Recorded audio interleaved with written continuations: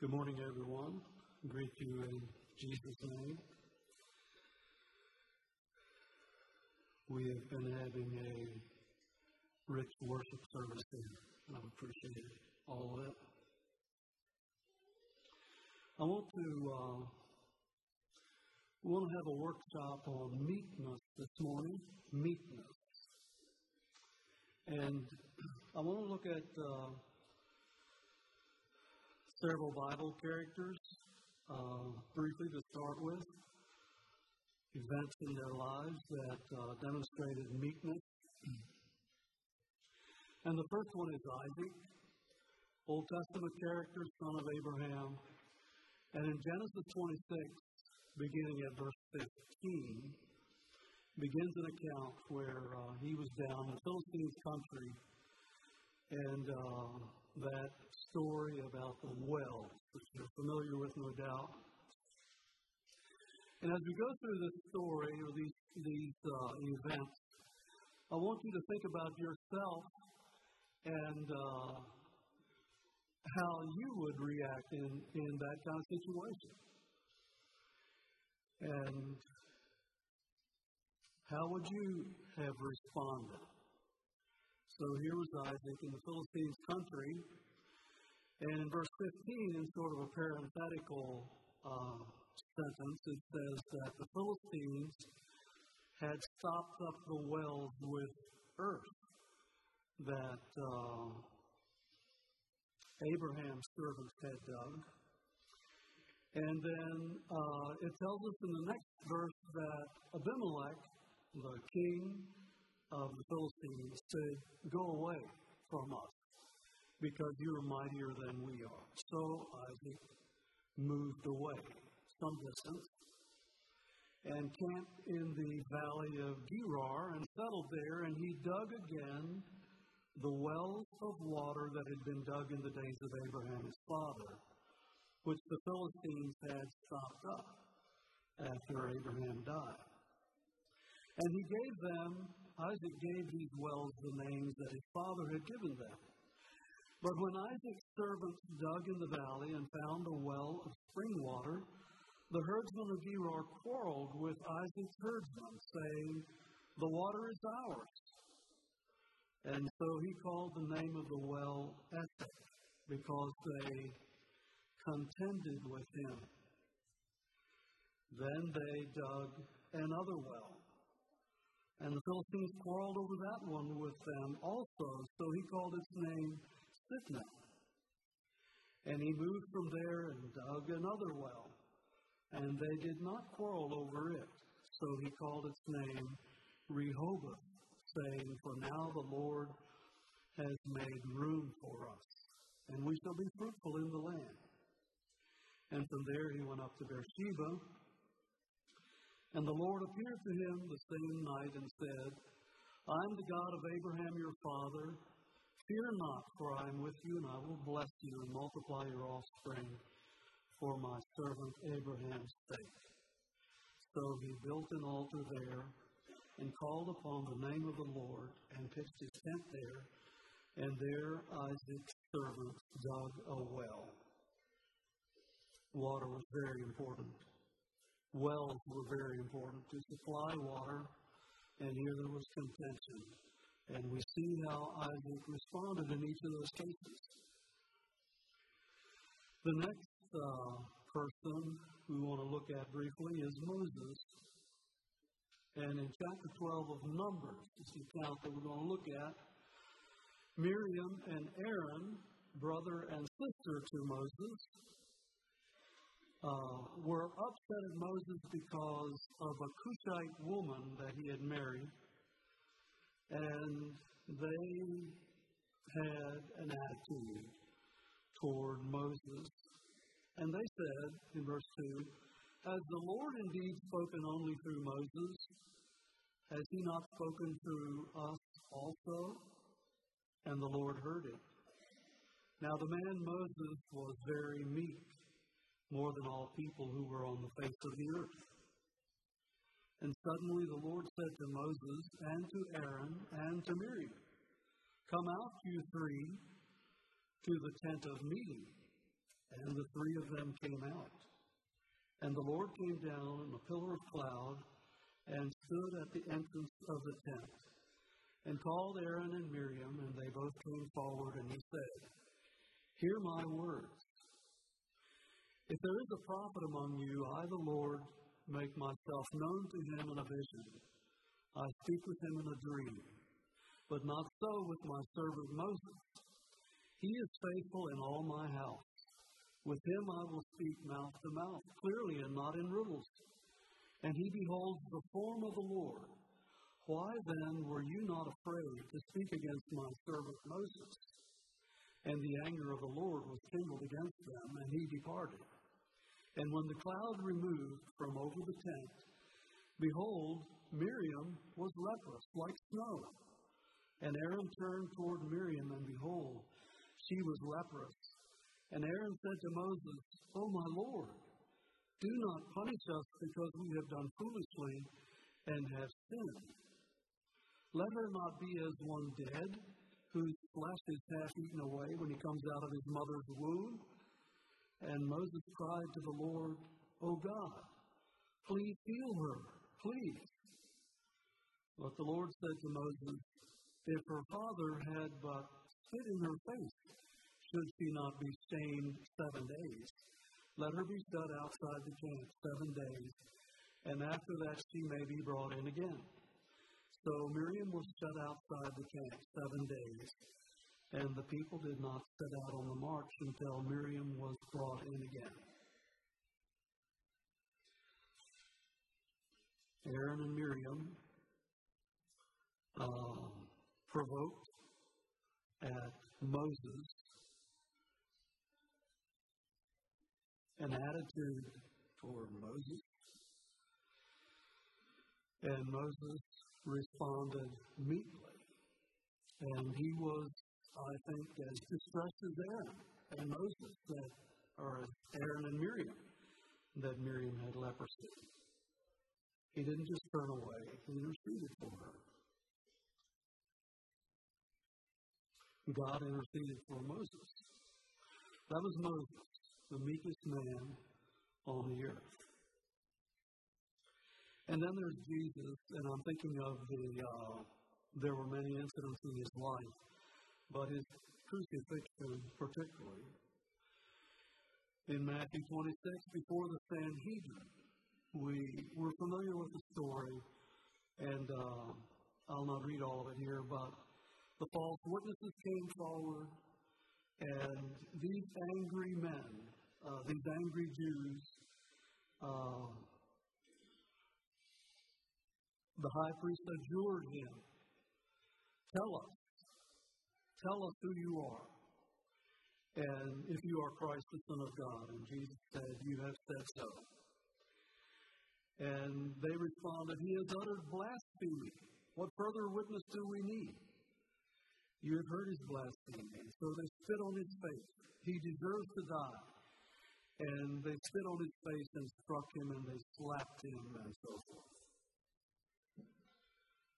And then before Pilate, he was accused there by the chief priests and the elders, and he gave no answer. He gave no answer, not even to a single charge, so that the governor, Pilate, was greatly amazed. Then finally, at the hands of the soldiers, they took Jesus into the governor's headquarters, and they stripped him, and they put a scarlet robe on him, and just terribly unjust, terribly cruel, and mocking him, and led him away and crucified him. We know the story. And it says in 1 Peter about Jesus, in the 2nd chapter, verse 23, when he was reviled, he did not revile in return.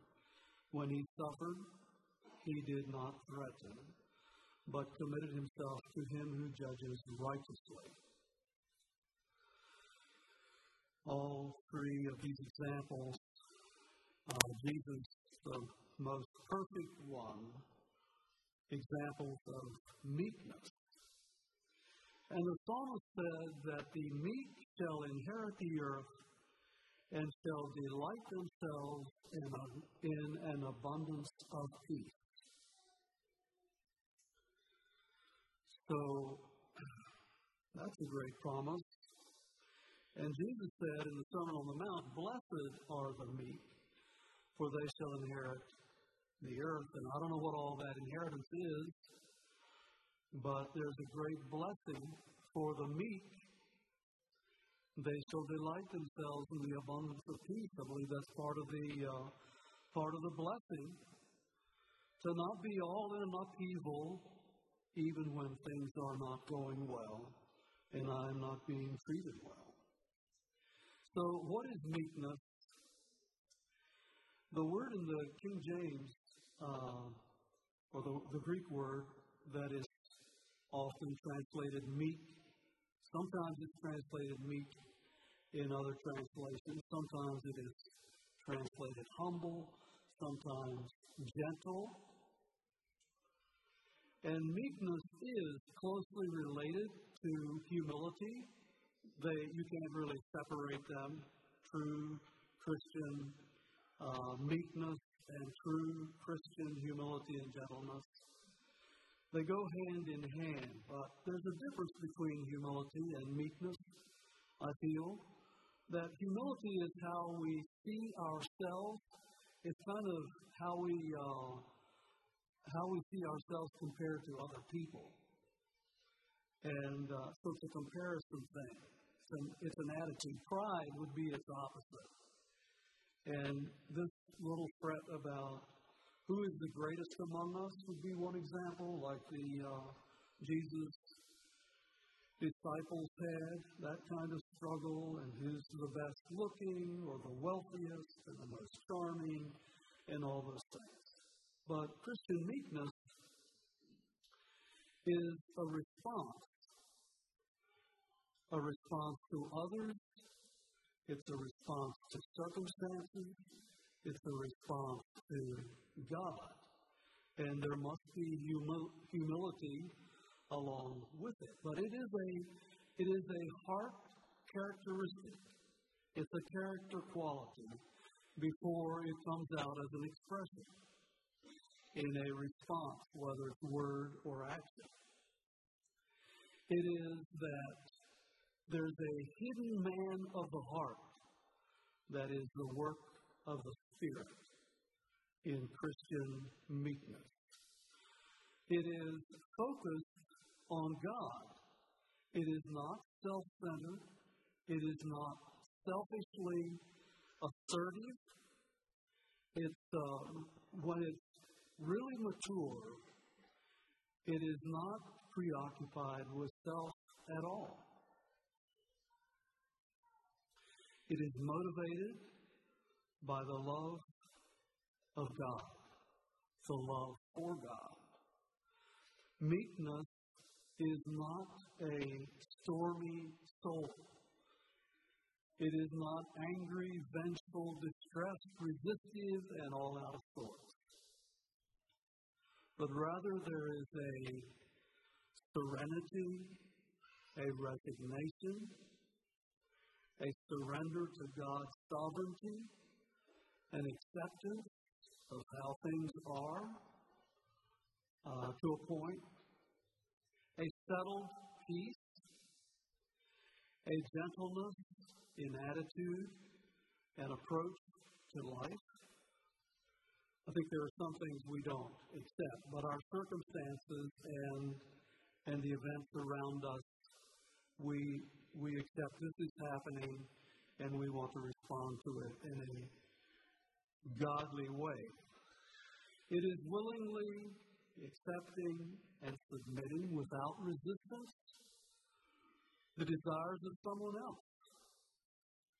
Not being self-willed, not continually concerned about getting my own way or my own ideas and my own preferences, but willing to put ourselves in second place and submit to what is the better good for others.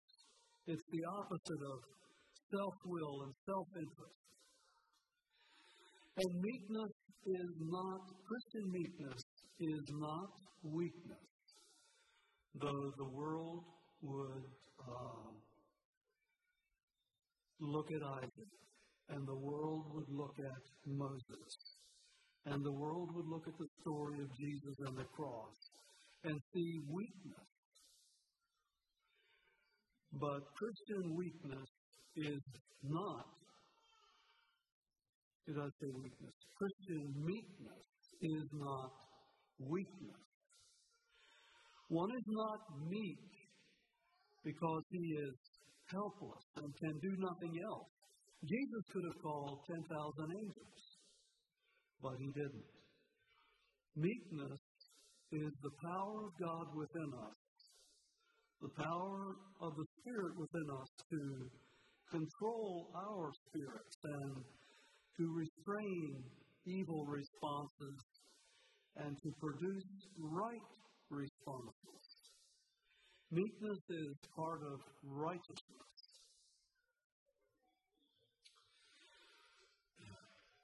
Now, we've heard it said often, and it's true, that our real character shows up when things start getting rough. And meekness maybe doesn't show up so much on a pleasant day when there's no controversies and everybody's getting along well together. In fact, you could have two people side by side on a nice sunny day, and they're both cheerful, they're getting along well, and life is good. And you can't really tell that much difference between them. But if a stressful situation came upon them, you may quickly see a real difference. One may be calm and meek, and the other has blown up.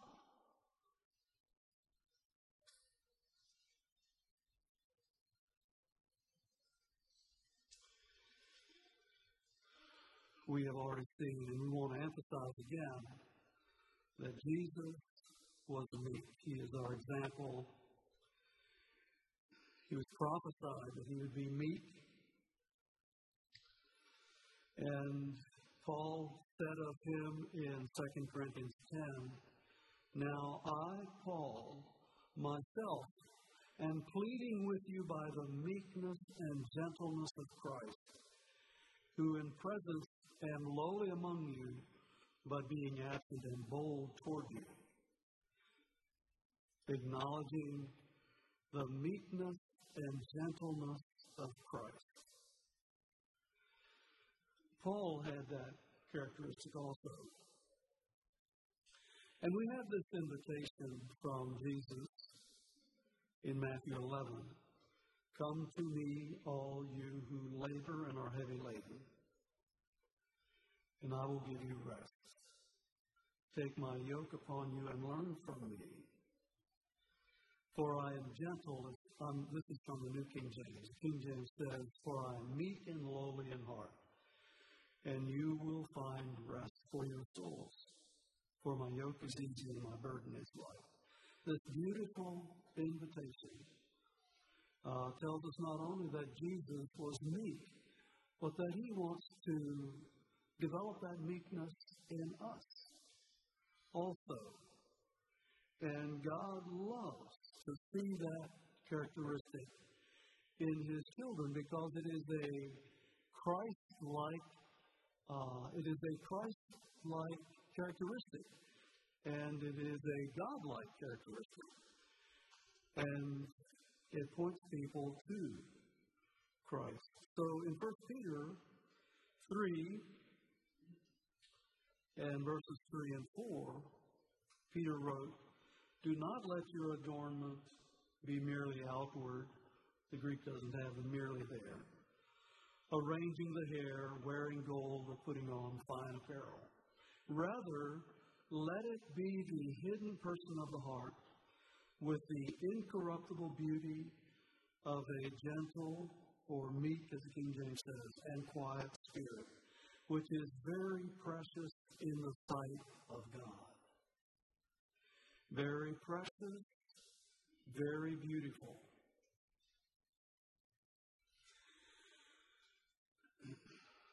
God values that very much. Now we want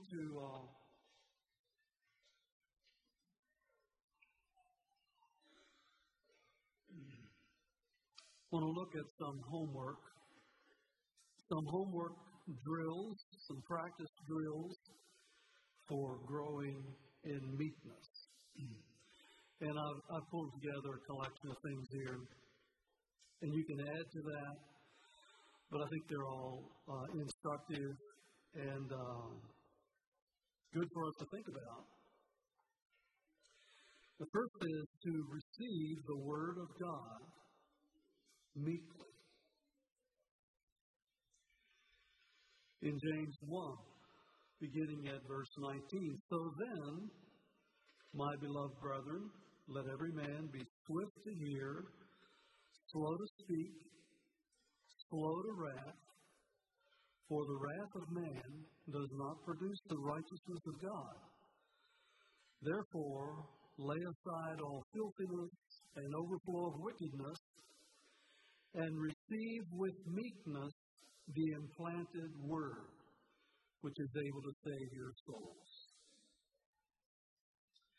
So we look at the Word of God, we read the Word of God, we hear the Word of God, and we don't resist the Word of God. We reverence the Word of God.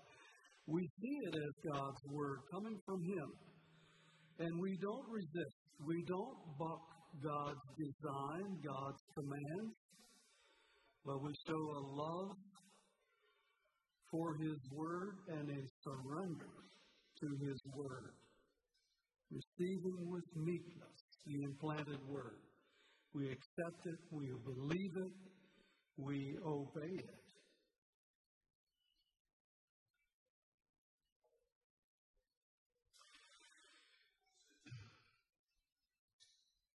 Another exercise is to surrender to God's sovereignty and purpose. We talked about meekness showing up when we're being attacked or things aren't going our way and our wishes aren't being considered and our thoughts aren't being respected or whatever. Does God have anything to do with those things happening? Well, in 1 Corinthians 10, verse 13, it says this, there hath no temptation taken you, but such as is common to man. So everybody faces tough things. But God is faithful, who will not suffer you to be tempted above that ye are able, but will with the temptation also make a way to escape, that ye may be able to bear it. So we think about this as maybe enticement to do evil, but I think it's broader than that. Any trial or temptation to evil or whatever that could bring up a sinful response in us. There's something wrong and evil, sinful, carnal would rise up in us. That God is watching. And He's not allowing things to come that we're not able to bear. But He will make a way to escape, that you may be able to bear it. And that may not always be turning and walking away from it, but it may be something that we do or learn right there in the middle of it that will help us through it. But when these things come,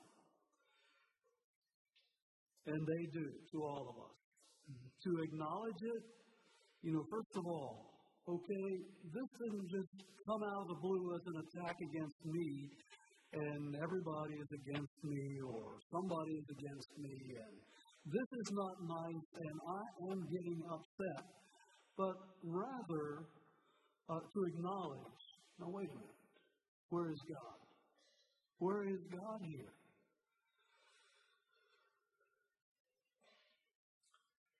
God is here. And this is happening. God knows it, and He's allowed it to happen. And I can respond by God's grace in a godly way. I can be meek here. I can respond in a godly way. Very, very closely linked to that is to receive chastening meekly. In fact, you could say that all those things are chastening. So in Hebrews 12, verse 7, if you endure chastening, God deals with you as with sons. For what son is there whom a father does not chasten? He tells us there in that chapter that He chastens those He loves. It's a sign of God's love. That should be comforting to us. In the 11th verse, now no chastening seems to be joyful for the present, but painful. Nevertheless, afterward, it yields the peaceable fruit of righteousness to those who have been trained by it. New King James again. So there's an opportunity to learn from the trials and difficulties that God allows, that God brings, and we can learn God's grace is sufficient. So Paul learned about that. We can learn how much we need God. We can learn to pray more. As God works in a surrendered heart, it strengthens our faith. And we learn that God's ways, godly responses, are always right and are always the best. And, responding in that carnal response that can rise up in us. That's not gonna bring a good end. It's not gonna bring the best end. And it may leave us with worse trouble than we were in to start with, and needing to learn still more things.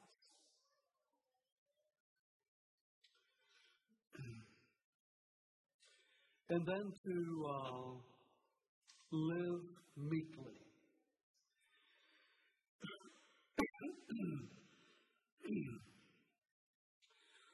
In James, it talks about wisdom, and it talks about praying for wisdom there in the first chapter. But in the third chapter, beginning at verse 13,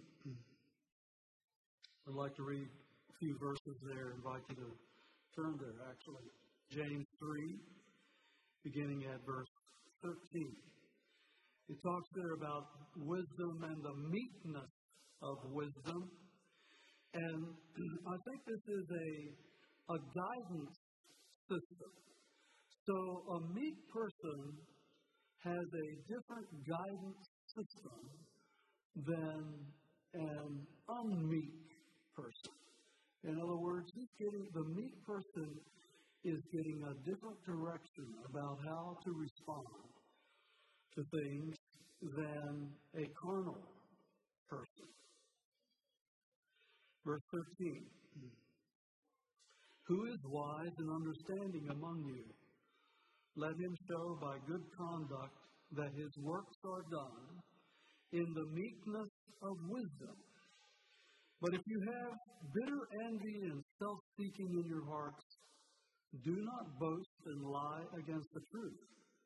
This wisdom does not descend from above, but is earthly, sensual, demonic. For where envy and self-seeking exist, confusion and every evil thing are there. But the wisdom that is from above is first pure, then peaceable, gentle, willing to yield, full of mercy and good fruits, without partiality and without hypocrisy. Now the fruit of righteousness is sown in peace by those who make peace. And in the next chapter, James 4, there, the first couple verses, where do wars and fights come from among you?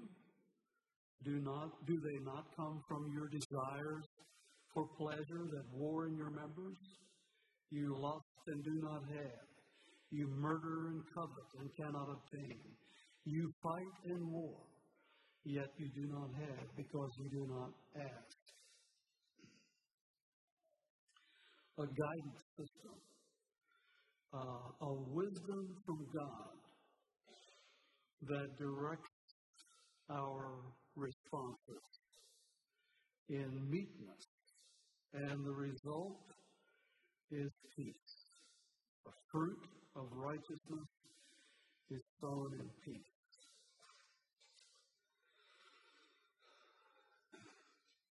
Don't yield to anger. Now, the scripture tells us, be ye angry and sin not, in Ephesians 4:26. Let not the sun go down upon your wrath.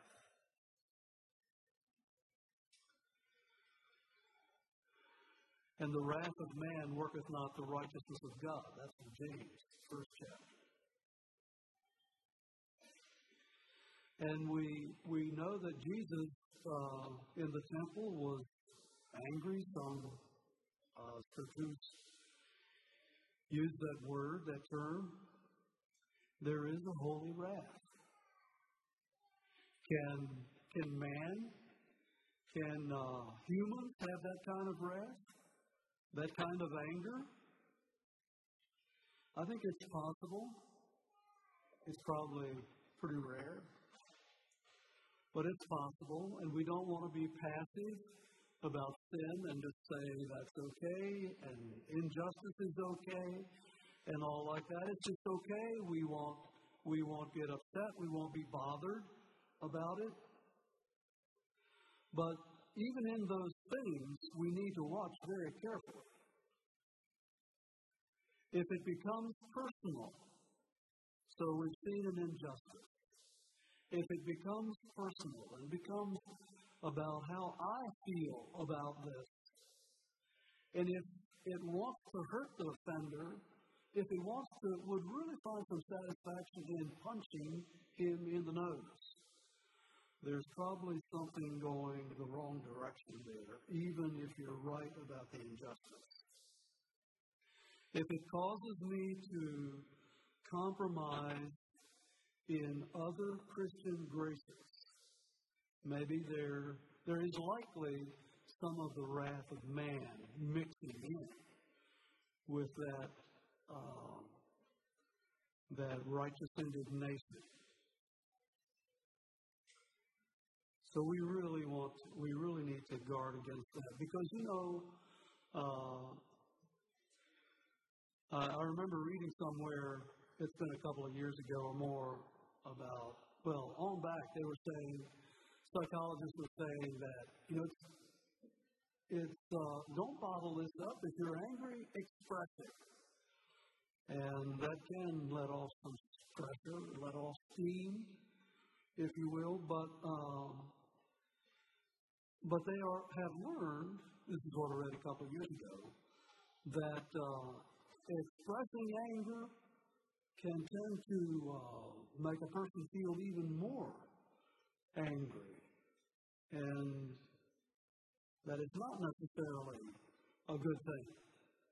Well, the good thing, the way to deal with it is to deal with ourselves and the carnality and learn meekness. That's what the solution is. And if there has been carnal anger, it needs to be confessed and repented of. We don't want that. It doesn't enhance our testimony for Jesus, for sure.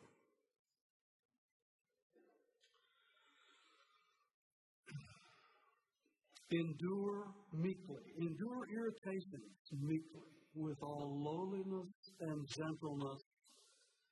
Ephesians 4. That is meekness in the King James. But with all lowliness and meekness, with long suffering, bearing with one another in love. Not just gritting our teeth, biting our tongues, and trying to restrain ourselves, but quietly swallowing maybe, absorbing thoughtless deeds and aggravations and personality differences that can grate on us. When there's Christian meekness, the perfectionist who labors meticulously over every minute detail and the let's just get on with it type of person, they can work together in harmony when there is Christian meekness. Another exercise is to talk meekly. Ephesians 4, again, verses 31 and 2. Let all bitterness, wrath, anger, clamor, and evil speaking be put away from you with all malice, and be kind to one another, tender-hearted, forgiving one another, even as God in Christ forgave you. Now, the word meekness is not in those verses. But if bitterness and wrath and anger and clamor and evil speaking are gone, with all malice, there stands a meek person. And his words will be meek, and they will be kind, and they will be forgiving. Proverbs says, a soft answer turns away wrath, but a harsh word stirs up anger. That's true. And 1 Peter 2:23, who, when he was reviled, did not revile in return. When he suffered, he did not threaten, but committed himself to him who judges righteously. We read that earlier. And restore meekly in working with someone who is addressing a fault with someone. In Galatians 6:1, brethren, if a man is overtaken in any trespass, you who are spiritual, restore such a one in a spirit of gentleness, considering yourself, lest you also be tempted, in a spirit of meekness.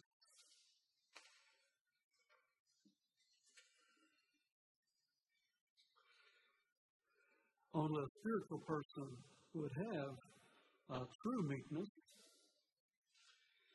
To approach a wayward person harshly and condescendingly says, I care about me, and I care about how this affects me, and I am disgusted with you. And that slams shut the door of communication. But coming meekly says, I care about you, and that can open a door. Like Paul said, we read this verse 2 from 2 Corinthians 10. Now I, Paul, myself am pleading with you by the meekness and gentleness of Christ. If we would address each other in that way, if we address our children that way, deal with opposition meekly. In 2 Timothy 2:24, and a servant of the Lord must not quarrel, but be gentle to all, able to teach, patient, in humility or meekness, correcting those who are in opposition, if God perhaps will grant them repentance so that they may know the truth, and they may come to their senses and escape the snare of the devil, having been taken captive by him to do his will. And I have here, witness meekly. Sanctify, this is from 1 Peter 3, verse 15. But sanctify the Lord God in your hearts, And always be ready to give a defense to everyone who asks you a reason for the hope that is in you with meekness and fear. So we would be respectful, not brash and rude or attacking someone who is not a Christian because they don't believe the Bible or whatever. But more than that, more than just how we speak to them, a meek and humble Christ-like spirit is a powerful testimony in itself.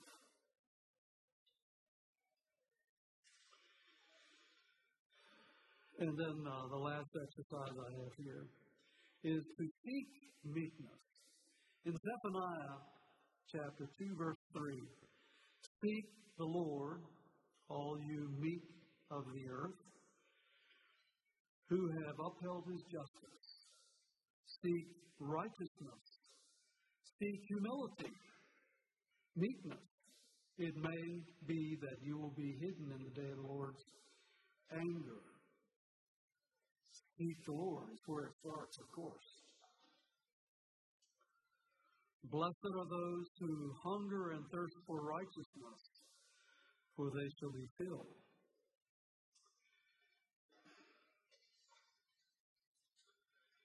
Colossians 3:12. Therefore, as the elect of God, holy and beloved, put on tender mercies, kindness, humility, meekness, long-suffering. Kendall read that verse this morning in the opening. Seek, pursue, make it a prayer priority. After warning about the dangers of the love of money in 1 Timothy 6, in verse 10, the 11th verse says, but you, O man of God, flee these things and pursue righteousness, godliness, faith, love, patience, gentleness, or meekness. And meekness is a fruit of the Spirit. God at work in the life of his child. The fruit, it's a fruit of God's work within. Love, joy, peace, long-suffering, kindness, goodness, faithfulness, gentleness, or meekness, self-control. Against such there is no law. And those who are Christ have crucified the flesh with its passions and desires and unmeek attitudes and responses, crucified them all. If we live in the Spirit, let us also walk in the Spirit. It's the fruit of a life with Christ. It's the fruit of the life of Christ within his child. The life of Christ flowing into our hearts. And that doesn't come in installments like, okay, let's all gather around here January 27 and get our annual installment of meekness or whatever we need for the Christian life. It doesn't work like that. Neither is it monthly installments or weekly or really even daily. It's a moment by moment.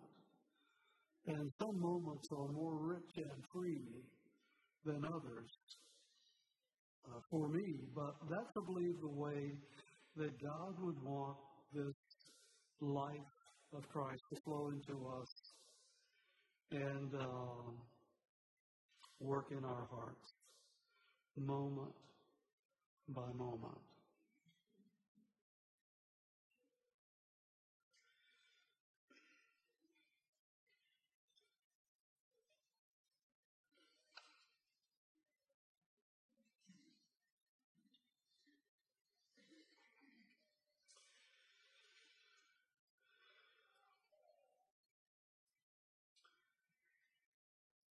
In closing, I'll just read these last couple verses of Matthew 11.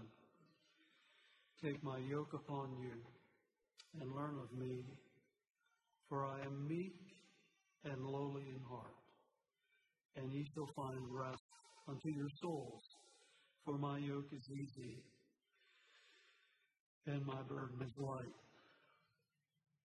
That second song that we sang this morning, Oh, to be like thee, that should really be our prayer and desire, not just with meekness, but with all, to be like Christ in every way.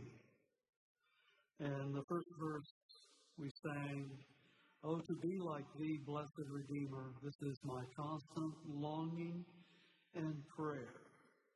Oh, to be like thee, full of compassion, loving, forgiving, tender and kind, and so forth.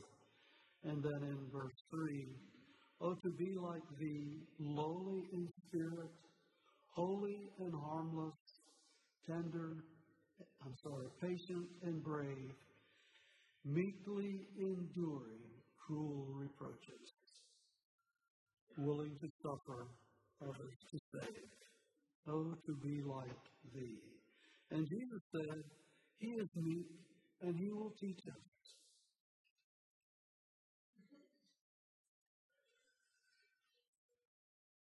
Surrender to Him, take up His yoke, and learn from Him. For I am meek and lowly in heart, and you shall find rest unto your souls. And you will bless other people and help them to find that place too.